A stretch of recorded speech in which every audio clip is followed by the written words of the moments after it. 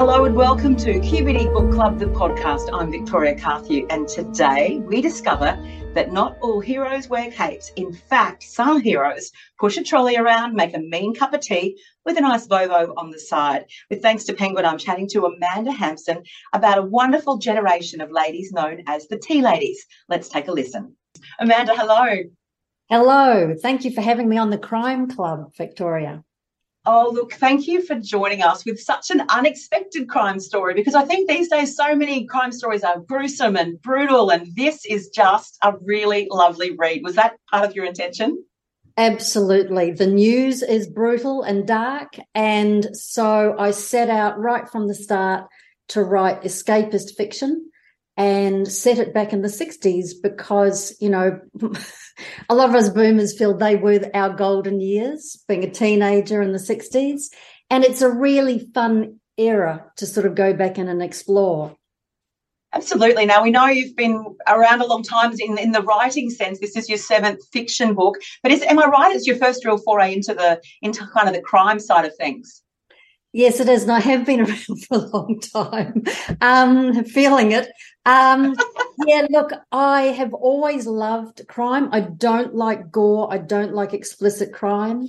I'd like them to sort of, pan out the window when it gets gory. But I do love the mystery. And when I was young, in that era between being a kid in the library and being an adult, I read virtually every Agatha Christie. So that kind of blueprint was always in my mind.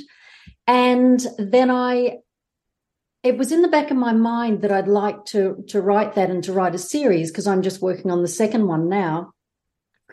And I saw a Facebook post on a page called Australia Remember When. And it was of a tea lady with her trolley and the double-handed teapot. And there were hundreds of comments saying, oh, I remember Hilda, our tea lady. She was so lovely and da-da-da-da. And then someone said, oh, the tea lady knew where the bodies were buried. And I literally could envisage the whole story from that comment.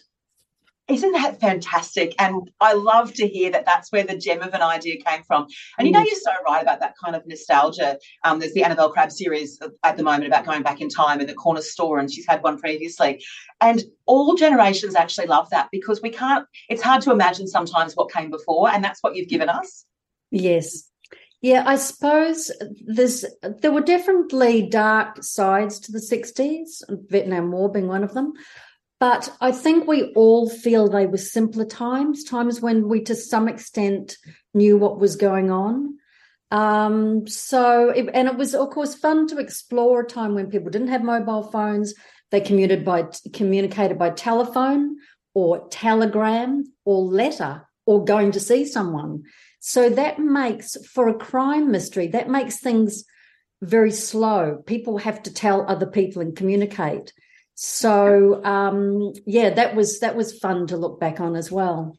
Well, and also I imagine in terms of writing, to slow yourself down, because so much of our crime that we read now, and so many books are fast-paced and they're getting tracked on the web, and whereas you actually had to slow yourself down to write this. Yes, because it's not just about the mystery. I write a lot about the relationships of older women with other women, because they're so important to us later in life. And because I was a teenager in the 60s, it's very different from actually researching that era. I very much remember the vibe of the 60s and the kind of optimism. So, yeah, it's lovely to sort of take myself back there and be in the tea ladies and hear them having their little squabbles and then getting together to find a clue. And, yeah, that was great fun.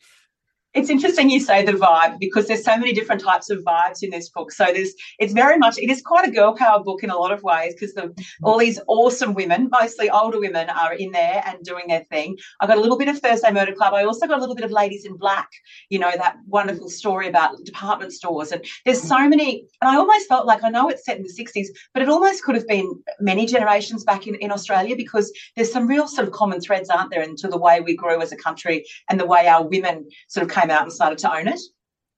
Yes, and I think, when I depict older women, I depict them as I see them, as very capable, always underestimated, and able to do and handle many, many situations. So that's what you see in the tea ladies there. I mean, these women who were tea ladies in the 60s have been through the war. Some of them had been in service. You know, they have a lot going on. But one of the key things that I realized straight away about a tea lady is an important kind of trope of the amateur sleuth is to be underestimated and ideally a little bit invisible. And they have the perfect cover to be everywhere in their companies and knowing what's going on and collaborating with their information.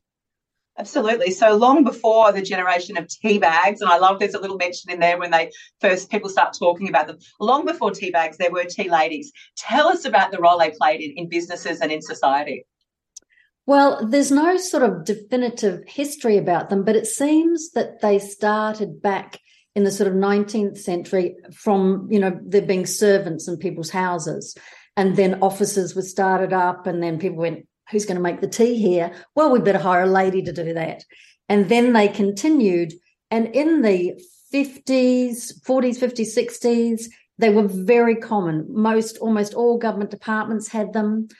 Most good-sized firms had one. And they played a very pastoral role. You know, they served the managing director upstairs with the Royal Doulton and the chocolate biscuits, and then, you know, the sales department and the accounts department, and then the factory floor. The trolley came round, they made a cup of tea. They knew how everybody took their tea. Later it was instant coffee. And, they were just absolutely commonplace.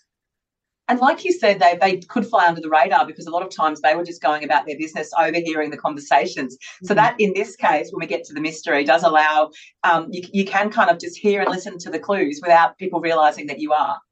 Yes, and I love the idea that they could tap into other tea ladies. So, you know, they say, Hazel will say, well, who's the tea lady at the fire station now when there's this arson of this building next door? And, of course, the tea lady at the fire station knows a lot about arson because she was in the fire service during the war. So she comes down and she's full of information. So they start tapping into a whole network of tea ladies. I also wanted to depict it not as a job of servitude, but an honourable profession. They talk quite a lot about, okay, this is something, you know, that's not in the tea ladies code, because one of the tea ladies really has a criminal background. And no locked door stands in her way. And so they're often reminding Irene of the tea ladies code. I do. The word I use when I talked about them is noble. I think it is such a noble profession and they actually, you know, so many times you give us a great snapshot because they do provide comfort and insight. And our main heroine, Hazel, is such a smart lady. So we have 4 main tea ladies in our book, and it begins with Hazel, who is our superhero. I call her my superhero. She really spots something that's out of the ordinary. That's how it begins. Yes, that's right. So she sees a woman in a building next door, a bond store that's been closed for years, and she's immediately kind of alerted to something on the woman's face. And the woman writes something in the window for her, and nobody sort of believes her, says, well, there wouldn't be anybody in that bond store. It's been shut for years. And then she finds these letters, of course, reversed, Russian letters. And that leads her on a trail where she gets involved in Russian gangsters and the great Moscow circus that toured Australia that year. So one of the things I love to do, and this is so much fun, is to kind of integrate things that were happening in Australia at that time and weave those sort of naturally into the story. Well, it does, because it gives us that kind of like historical element to the stories. And you do, I wasn't alive in the 60s, but I do remember all of these times them being talked about. And it's quite lovely. I actually found myself going back and looking those dates up and wondering how these things might have happened. So thank you. And so once Hazel sort of sees this young woman, then there's a bit of drama, isn't there, that unfolds on the laneway where their building's all back on too. Yes, so what was tricky about this book, and I have a totally new respect for crime writers, is the fact that, you know, if you've got 2 or 3 mysteries running at the same time, you know, there's a lot of timing involved in interweaving them and then weaving the clues back in. So we have, you know, a little bit of a threat to the tea lady's livelihood. so the four tea ladies meet in a laneway behind their works, which are in Surrey Hills, which was entirely garment industry in the 60s. There were tariffs then, and clothes were made in Australia. So there's a kind of catastrophic fashion event, let's say, when Jean Shrimpton wears just the most modest little frock to the races, the Flemington races, and it turns the whole fashion industry upside down. The great disruptor, isn't she? Like, it was that real sort of disruption of fashion. Exactly. And it's funny because I was kind of imagining what might happen because I can remember what was happening with fashion then. And the more I researched it, the more, it was completely spot on that between one day and the next, people said, we don't want those old frocks, because up until then, 1965, we wore the bodice frocks with a little matching belt and the full skirt. Suddenly, everybody wanted these shifts above the knee. So there's that's going on at the same time, and that's sort of running in the background. But then the building, that Bond store, burns to the ground the day after Hazel has seen this young woman in trouble. So then she feels a kind of duty as a tea lady to pursue why was that woman in the Bond store? And so she uncovers all kinds of, let's say, connections within her company and outside to the criminal world. Between them, they get on a track that the police just can't see happening, and off they go. So that's where the fun starts. And it's interesting, you talked earlier about, when you are being any type of sleuth, that you want to be underestimated. And that was the interesting thing, is not only was she underestimated for what she was doing in her workplace and around, but also by the authorities as well. So she just kind of went about her merry way. Yes, and she's got that thing that I do see in older women, is that she is never ruffled. When she gets locked up by the gangsters, she's more like, oh dear, this is not what I expected. And on she goes, so she's the sort of person that you want to have as a friend.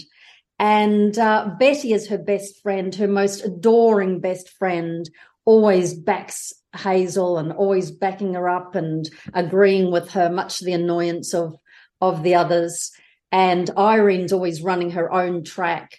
And Merle is the ex-school teacher who kind of looks down on some of their activities and has her own opinions about things. So there's a good kind of vibe between the four of them.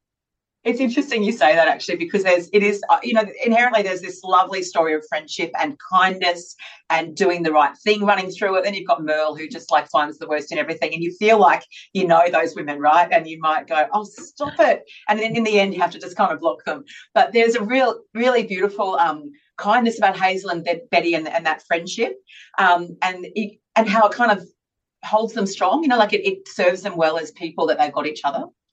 Yes, they get frustrated with Merle, but she does make a mean cream sponge, always with as Betty is a great fan of sponges and cakes, always with the tinned peaches on top, which was very important back in the day.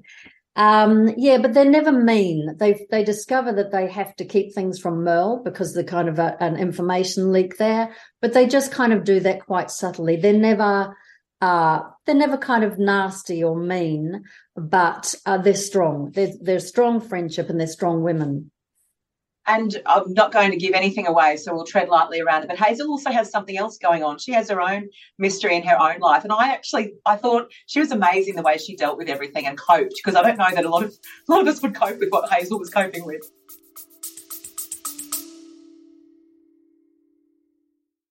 It's that time of year. Our catalogue is out now for the mums and the other great women in your life. A book absolutely is the gift that keeps on giving. It gives that woman in your life, your mum, your grandma, your carer, time out. I reckon they've earned it. So take a look at the QBD Mother's Day catalogue, out now.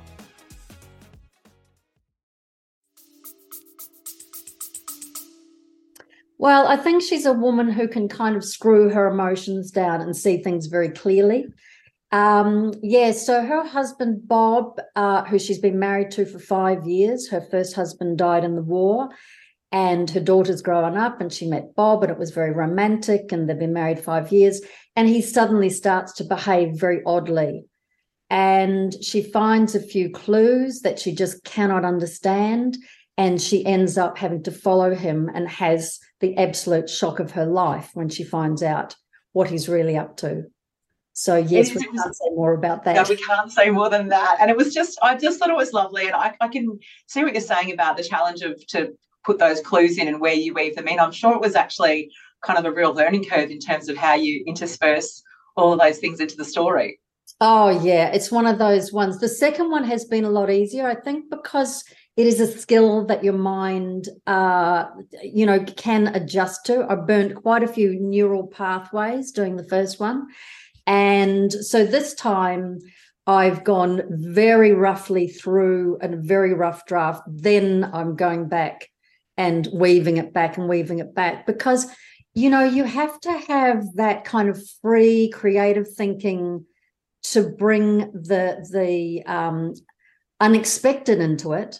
But at the same time, you are throwing in clues that you say to the reader, look over here, but not too closely. Have a look at the instead, so that this information is there and you can come back to it. You say, oh, that's what that letter was about. I didn't take much notice of that, but now that's significant. Oh, so, it really is a skill.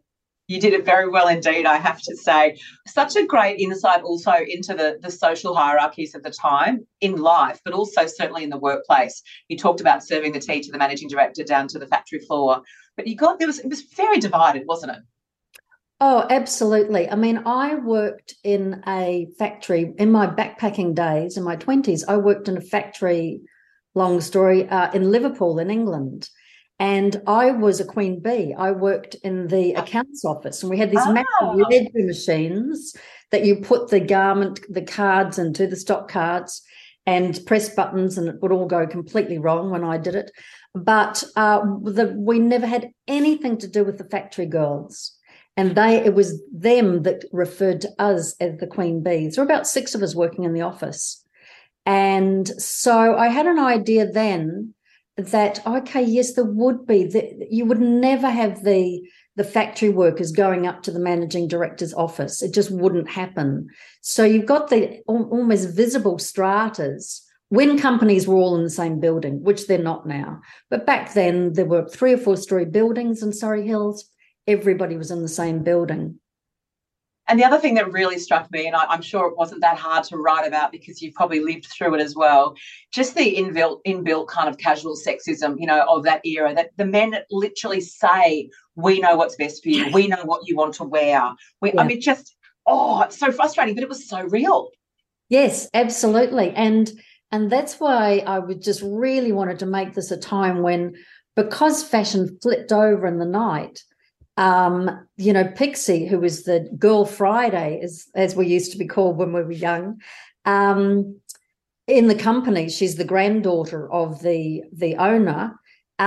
She suddenly seizes her moment to say, well, we can make these dresses. And, there's a lot of resistance from the top floor because women have never been involved in these decisions, never. And so, so it's quite a reworking within the company and an upset for the management for that to happen. And even the interesting things around, and so I think for a generation of readers that would, because it doesn't feel like long ago, but it is, it's 60, 70 years ago, but that you couldn't go into, still at that stage, couldn't go into some hotels unaccompanied. You just can't imagine that as recently as that, women didn't have those sort of rights. No, not at all. I mean, women couldn't get a loan. They had to have their husband's permission to borrow money. There are all sorts of absolutely draconian laws then. But I actually selected the Hollywood Hotel in Surrey Hills as the watering hole of the tea ladies because that hotel was always open to women. Women had free run of the Hollywood Hotel. So that's what it's very well known for. And do we know why? Like, what was the... Why that hotel was advanced in their thinking. They just perhaps saw the inequality of it. But yeah, I mean, bars were very different back then. There would be a ladies' snug, and of course, my nana would take me to pubs when I was a kid, and we would go into the garden bar. Kids were allowed in pubs, weirdly enough, or into the ladies' snug. and the women always drank shandies, and the children drank shandies. Really? Yes. That was considered quite appropriate then. I mean, everyone was smoking and... Yeah. That's the other interesting thing that really stands out, isn't it? Because in this current generation, it's so frowned upon, but the smoking was very much a part of, and, you know, one of our characters has a pipe, and it was such a different era for women and smoking as well. Absolutely. And, you know, I can remember, you know, I always describe Irene, the sort of criminally minded one, as always wearing her penny and her slippers. And I remember women back in the day that always wore just these comfortable slippers, always had a cigarette hanging off their lip. That was just kind of normal back then. And the occasional woman smoking a pipe. Yeah, pipes were big in the 60s. My dad smoked a pipe. So I actually realised I knew a lot about pipe smoking. In fact, my first ever smoke was with a pipe. Mum and Dad were out, packed the pipe, had a go, never smoked after that. Disgusting.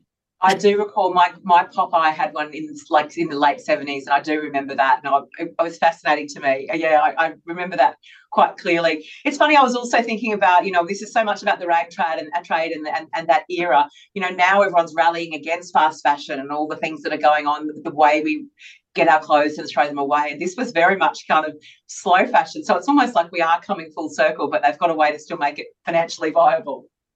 Yes, that's right. And it's, look, what I found really interesting, because I started my research at the Jewish Museum, and because it turns out that the establishment of that area of Surrey Hills was very much because of Jewish refugees coming to Australia. They could start a business with a sewing machine. Some of them learned to sew on the ship. Some of them had experience, some had been in the rag trade, and they turned out some garments, they sold those garments, and they built from there. So that was very much a Jewish area, and they brought that whole area to life with that industry. And I have to tell you, there was an incredible learning curve for me, because biscuits are a very important part of your book. Now, what is your preference, Amanda? What sort of Vicky are you? Well, look, I try not to keep biscuits in the house. That's not good for a writer, because you just I just need a cup of tea and a Tim Tam. I don't mind a Tim Tam, but, you know, you can't beat the milk arrowroot, you know, dipped in the tea. Scotch butter or no butter? No butter. No butter. No, that's going too far. When I was a kid, yes, of course, we used to have butter and jam them together. But, yeah, Kingston, you can't go past a Kingston. So I've got a macaron here, which is obviously far too modern, but I was stunned. I actually Googled and checked it, because there's a Tim Tam in the book, and I thought, no, the Tim Tams haven't been around since the 60s, but they have. I can't believe they're that old. I know, and people have such affection for these biscuits. You know, biscuits, they have literally been in the background of our lives since we were kids. It's very true. Well, if you were going fancy, I'm a shortbread cream girl. Otherwise, a Scotch finger is probably kind of where I would go with that. buttery aftertaste. Wonderful. But that was, you know, one of Hazel's most endearing qualities. She knew she could identify people by their biscuit and how they had their tea. And it's such a nice way to be remembered by someone, isn't it, rather than the colour of your hair? Absolutely. Now, you did mention it off the top, because I was going to ask, this is not the last we'll see of our tea ladies. No, I'm just about to hand the next manuscript into the publishers. So it's just been lovely to be back with the tea ladies, hearing them chat, hearing what they're up to. Yeah, it's been really a little bit easier. I mean, I don't find writing easy. I'd be surprised if anybody does, but it's been nice to be back in that group again and finding a new story for them. And you did, because you did give us some insights into that network of tea ladies, because everywhere had them. But it was kind of interesting to discover where else they were. You'll be able to bring characters in from all sorts of places, won't you? Absolutely. And, you know, a friend texted me the other day and said, oh, look, you know, there's this picture of a company, the line all faded out, and the name of the company was Imperial Slacks. And I was like, oh, that is going in the next book. I just love these, you know, empire fashion wear, Imperial Slacks.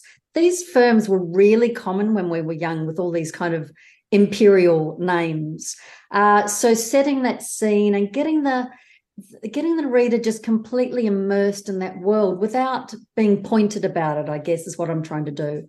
Oh no, it's fantastic, and they're great ladies, and it was really fun to be in a story with them. And I think what you touched on earlier really sits with me. They were very capable, despite whatever age they were supposed to be. At times, I found myself wondering how old they were because they were so capable. And I just love that you've written these great, strong women.